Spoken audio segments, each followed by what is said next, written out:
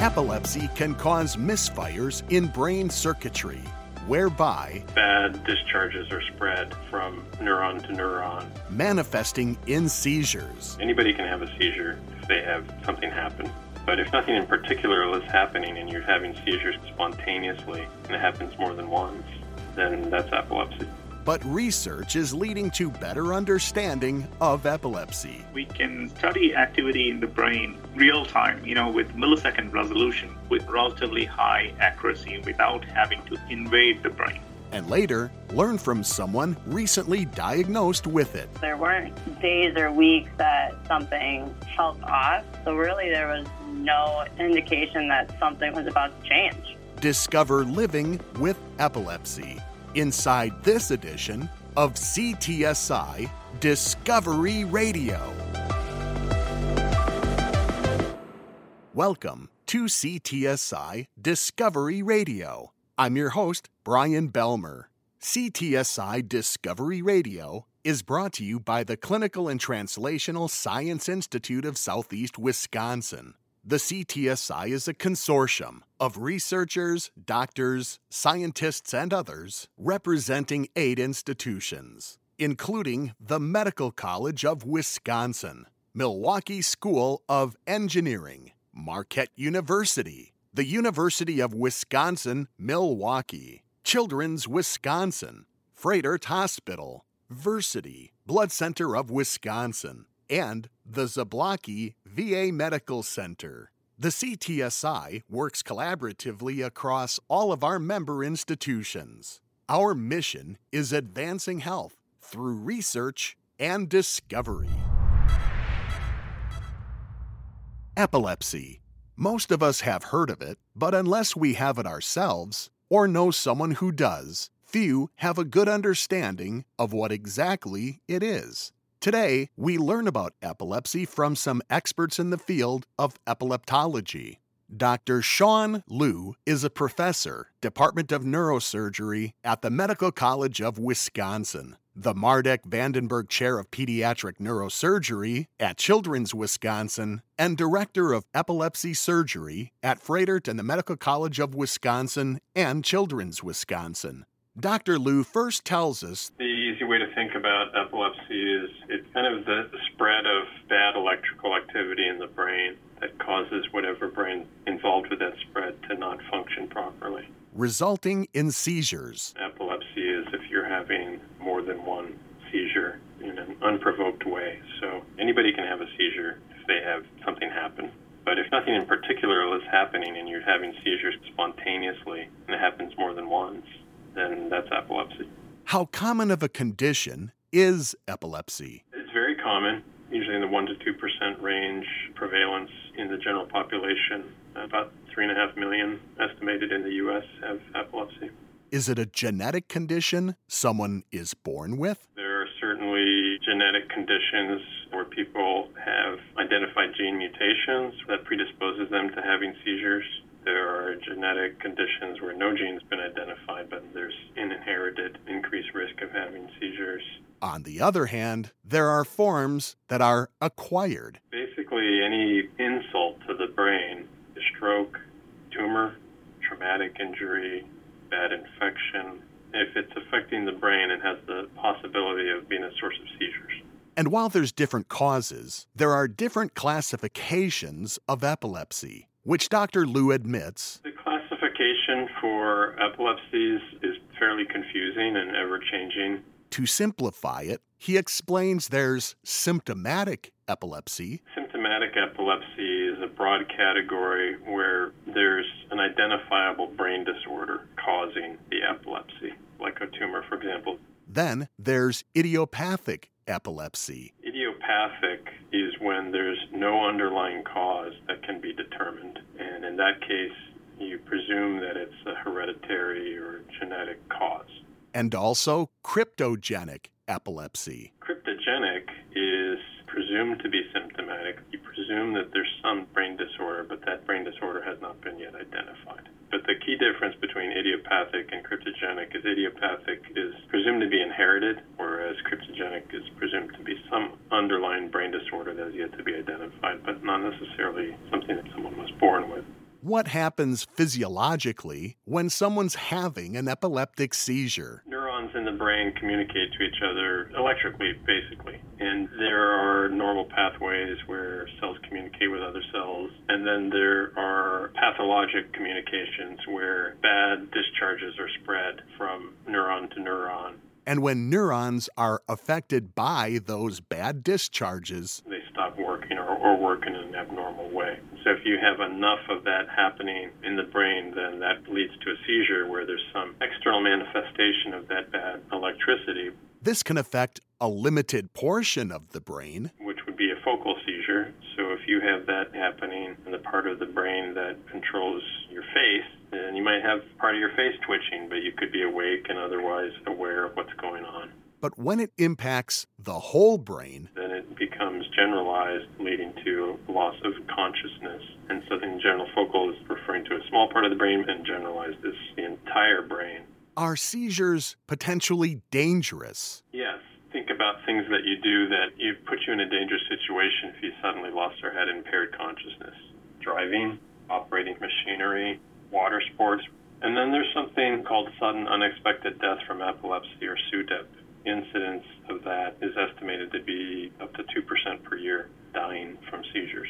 Apart from catastrophic or life-threatening risks, over time, epilepsy takes a toll on how the brain functions. People in general progressively have deterioration in their cognitive function over time if they have frequent seizures. And can take a toll on developing brains in children. If you have a lot of seizures early on in life, that kind of limits the ultimate endpoint of development and puts a ceiling on what's possible. If you're having lots of seizures in those early developmental windows, then there are lost opportunities that can never be reversed. Adults can also be impacted by epilepsy beyond seizures. Problems with the brain tend to cluster. So if your brain's not working to the point that you're having seizures, then it's often not working in other ways. Learning problems, memory problems. These things are at higher risk, not necessarily because seizures are causing them, but because other things are also being affected besides causing seizures.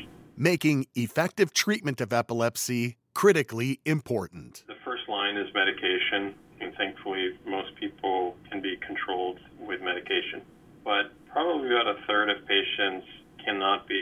And if you fail the first two medications, then the likelihood of a third or fourth medication getting you to stop having seizures is very remote. That's when Dr. Liu provides his expertise in a couple of broad categories. First, diagnostic surgeries. There's surgeries that are done to better understand where the seizures are coming from. So these are diagnostic procedures where electrodes are implanted in the brain or around the brain, trying to capture seizures and using the changes seen with those electrodes to understand where the seizures are starting from, and that can inform what the options can be to treat the seizures. Second, therapeutic surgeries. It can mean removing a part of the brain where seizures are coming from. It can mean disconnecting brain where the seizures are coming from, leaving it in place, but disconnecting it from the rest of the brain so it cannot affect the person anymore. If it's coming from a very small area, we can do what's called an ablation, a minimally invasive option. And more recently, brain stimulation. Rather than removing brain, disconnecting it. Those techniques are not great options if where the seizures are coming from is also the brain that's being used for specific functions. So you can stimulate it with a kind of an implanted stimulator and have an area of the brain modified over time and not have it taken out of service for the function that part of the brain's performing. Dr. Liu says people living with epilepsy often face limitations. Driving is certainly one of them. Legally, in most states, you cannot drive unless you've been seizure-free over the past 3 months. And practically speaking, most epileptologists often advise longer periods of seizure freedom than that. And consequences. There's high incidence of difficulty maintaining relationships, holding down jobs, living independently. These are consequences of epilepsy for many people. But people with epilepsy can maintain a good quality of life. The majority of patients with epilepsy can be well controlled with medication. If it's not working, I would highly encourage people to explore surgical options if they're a candidate for that, because if you're able to stop it with surgery, it's literally life-changing. Let's build on what we've learned about epilepsy by also discovering how it's diagnosed and researched. For this, we consult with another expert. Dr. Manoj Raghavan is a professor, Department of Neurology at the Medical College of Wisconsin, and director of the Comprehensive Epilepsy Centers at Fredericton Medical College of Wisconsin and Children's Wisconsin. The Comprehensive Epilepsy Center is a clinical program that strives to provide a comprehensive suite of diagnostic and therapeutic options to patients with difficult-to-control seizures. This obviously requires a multidisciplinary team and also requires a substantial hospital infrastructure, which includes an outpatient clinic, but also a specialized inpatient epilepsy monitoring unit for management of seizures or for diagnostic purposes, determining what kind of epilepsy they have or where a particular patient's seizures arise from in the brain. The overarching goals of the Comprehensive Epilepsy Center, or CEC, are twofold. First, clinical, to provide access to a comprehensive battery of diagnostic and treatment options for patients. Almost all comprehensive epilepsy programs in the U.S. reside at academic medical centers. As such, the training of future neurologists and epileptologists on all aspects of specialized epilepsy care is an integral part of what a comprehensive epilepsy program does. So education is an important goal. And second, research. Because the clinical challenges that we encounter in our patients are also what drives research questions, that becomes an integral part of our activity as well. Not only into the nature of epilepsy and clinically applied research in epilepsy, but sometimes the diagnostic tools that we employ in epilepsy patients. So research on basic science topics are often pursued in programs like ours. As in many areas of medicine today, the focus of the Comprehensive Epilepsy Center is on precision or individualized care. There is seldom a one-size-fits-all remedy. Not all patients respond to seizure medications the same way. So working with a specialized epilepsy team with extensive knowledge and experience of these drugs becomes really important to optimize medication regimens for individual patients. And for patients who qualify for non-drug treatments, such as surgery or devices, an important part of the evaluation is determining regions of the brain that give rise to seizures. Not only do you want to know where these seizures come from, but also where normal functions live in relation to those areas that give rise to seizures. So mapping epileptic circuits as well as mapping function has to be customized because there is so much variation across patients in how things are laid out in the brain. But while focusing on an individual patient, conversely, it takes a multidisciplinary team to do so most effectively. That includes epileptologists, neurologists who have specialized in epilepsy. Then there are neurosurgeons, there are neuropsychologists. We depend upon neuroradiologists who specialize in structural but also functional imaging of the brain, and a team of EEG technologists recording brainwave activity in our epilepsy monitoring units. And then obviously we have nurses and nurse practitioners who have specialized in epilepsy. So a fairly large team to keep our program going.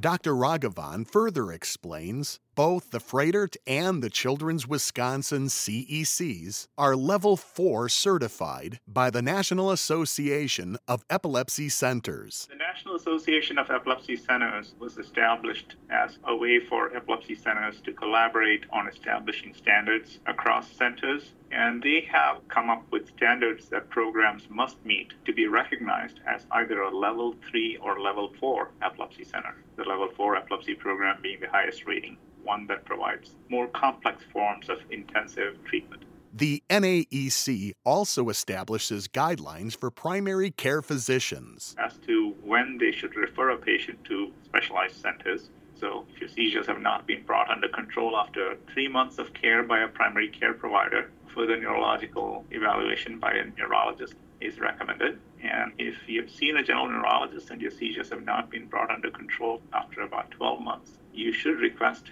a referral to a specialized epilepsy center with an epileptologist. The CEC at Fredericton and Children's Wisconsin also have Wisconsin's only magnetoencephalography, or MEG, program. What exactly is MEG? MEG, or magnetoencephalography, is a technique for recording the very weak magnetic fields that are generated by electrical activity within the brain. Electrical activity in the brain produces very weak magnetic fields. In order to be able to pick up those magnetic fields, first you need a very sensitive detector. Secondly, you need a magnetically shielded environment. So that's what a MEG scanner involves. Dr. Raghavan further explains that sensors are positioned immediately above the head, and modern MEG systems usually have a few hundred sensors that are located around the head. Now, the big advantage is that when we record magnetic activity of the brain using a large array of sensors, we can localize things that are happening in the brain with much greater spatial resolution. Making MEG technology a valuable research tool to study brain physiology. Our center has had a MEG scanner since 2008. It is currently the only MEG scanner available in Wisconsin, Illinois, and Iowa, and provides clinical MEG studies for patients from other epilepsy programs in these neighboring states, thus enabling the CEC to expertly map critical areas of brain function and hopefully reduce the frequency and severity of epileptic seizures. We can study activity in the brain real time, with millisecond resolution, with relatively high accuracy without having to invade the brain. There are no other technologies that provide us that kind of whole brain coverage that we are very interested in looking at from the perspective of both mapping dysfunction and normal functions of the brain.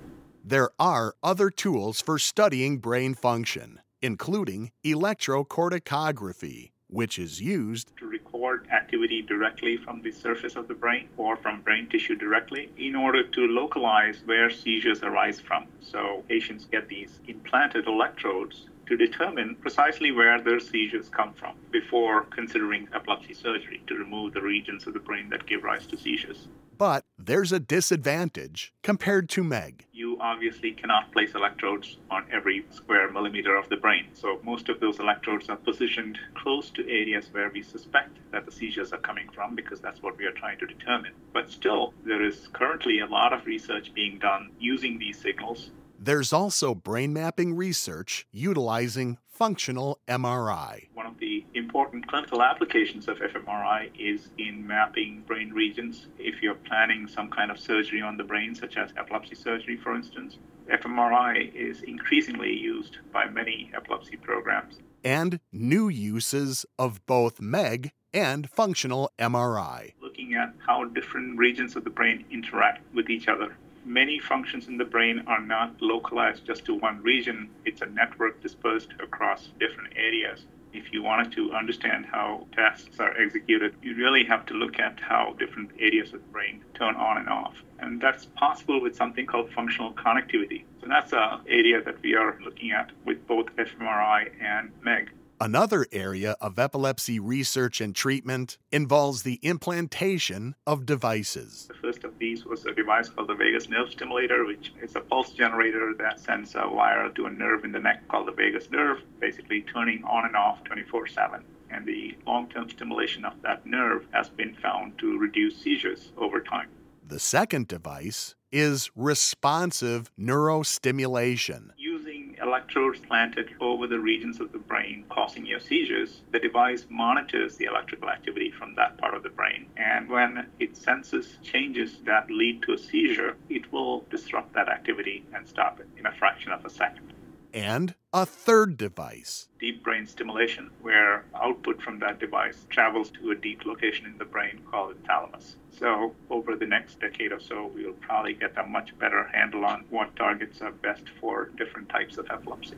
Hopefully, continued research unlocks mysteries of epilepsy yet to be discovered. It's an exciting time to be in the field of epileptology because technology has advanced drastically, taking us towards treatment options less invasive to get the data that you want and make better use of that data using things like artificial intelligence or machine learning, leading to better outcomes for patients with epilepsy. I'm very optimistic that a lot of the efforts that are ongoing across epilepsy centers around the world will lead to using smarter ways to prevent seizures.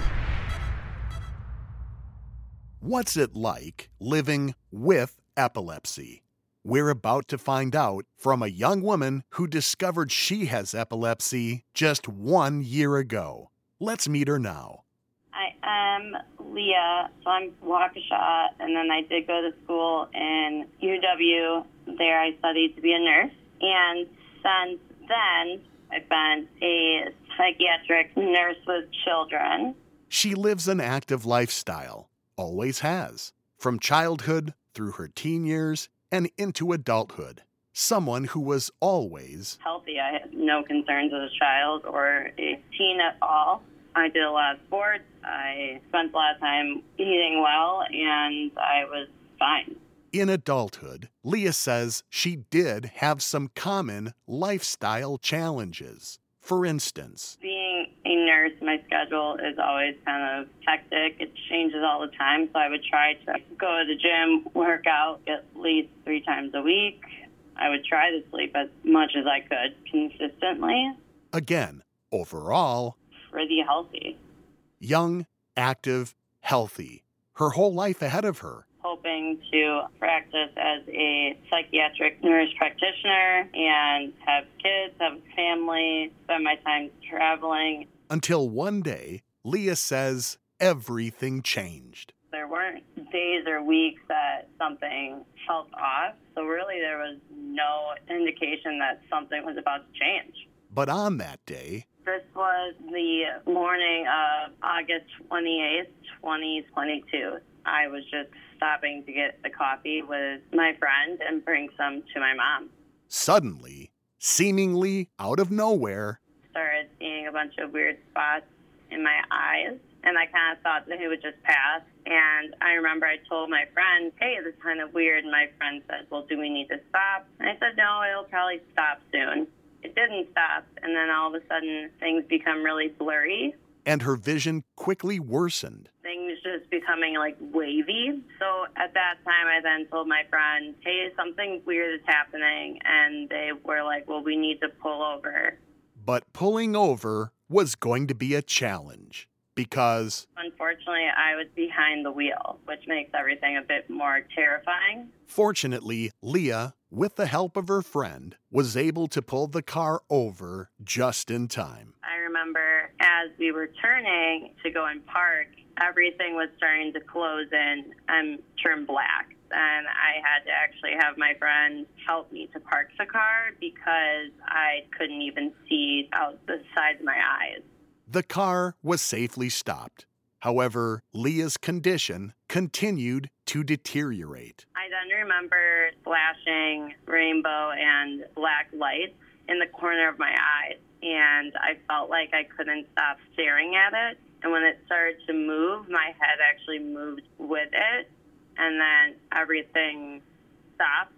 Leah had experienced her first epileptic seizure. Next thing I recall is I'm sitting in the ambulance, and I see my mom and my stepdad and my friend, and they looked terrified. They all had tears in their eyes, and I recall starting to sob because it didn't seem real. Didn't seem real even when EMTs told her, hey, Leah, we believe you might have just had a seizure, and we're here to just take you to get checked out. I had no idea what was happening. But she soon discovered what was happening. And at 28 years old, Leah learned she has epilepsy. I remember at the ER, I got a bunch of lab tests done. Then they just referred me to go and see a neurologist.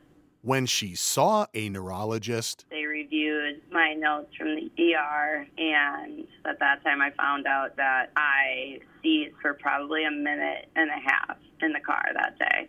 Then, Leah's neurologist told her, I want to do a bunch of scans to see if we know why this is happening. You had a seizure. We don't know if it will happen again, and we might not ever know where it came from or how it started. They needed to learn whatever they could. I had to get an EEG where they put all those sticky cords on my head, and they had to do a bunch of tests with light. And then they called me and said that there were some abnormal waves on the left side of my brain that they believe potentially caused a short circuit that day. And then I seized. And they said there is high potential for this to happen again. Leading her to question why it's happening to me. I grew up healthy. This was completely out of the blue. Still, a definite diagnosis of epilepsy didn't come, unfortunately, until I seized again. which happened just a couple of months later. On October 4th, I started to have a few of those symptoms again, and then actually seized in the pick and save. Thank God it was less severe. So I went back in, and they told me this is now a thing that you might continue to have for your entire life. For Leah, it created more questions. Will this go away? What am I supposed to do? Why is this happening now? Why hasn't this been happening since I was young? It was a lot of why. And she admits a certain amount of Being in denial and being like, this has to be something else.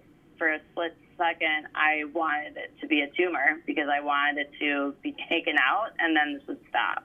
the diagnosis impacted both her day-to-day life and her immediate future. I was a mess, constantly worried, and felt like I needed to change my life, but I didn't want to. Like, will I still be able to go to work? Will I still be able to complete school and go on to practice? Do I have the brain power to do that? And even if she did, there was another significant challenge. You cannot drive for 3 months. It's a state law. How am I supposed to go to school, go to work, live like a young girl in my 20s if I can't drive? Thankfully, Leah adapted. She's also grown comfortable telling everyone in her life she has epilepsy. I have been very open with people about it. I've told all my friends, I've told everyone at work, and tell people who I'm with, if this happens, I need your help in this way if I can't help myself at that point. Today, her epilepsy is being treated with medication. I currently take 2 different meds. Some of the meds you have to start low dose and go up slowly. I started on those, and then once I seized again, they had to go up pretty high on them. Hopefully it's working. Knock on wood. She's encouraged by options and advancements in treatments available. I'm very thankful that there are several different meds that you can take. So in the event that my treatment becomes ineffective, there are things I can do. Thank God I'm relatively stable, but if that were to change, I would have those options. There's something else she's thankful for. Right now, I live, honestly, a very normal life. I don't really have any things I can't do. Which isn't to say there aren't still legitimate concerns. What do I do if this happens when I'm alone? Will I still be at a point that I can keep myself safe?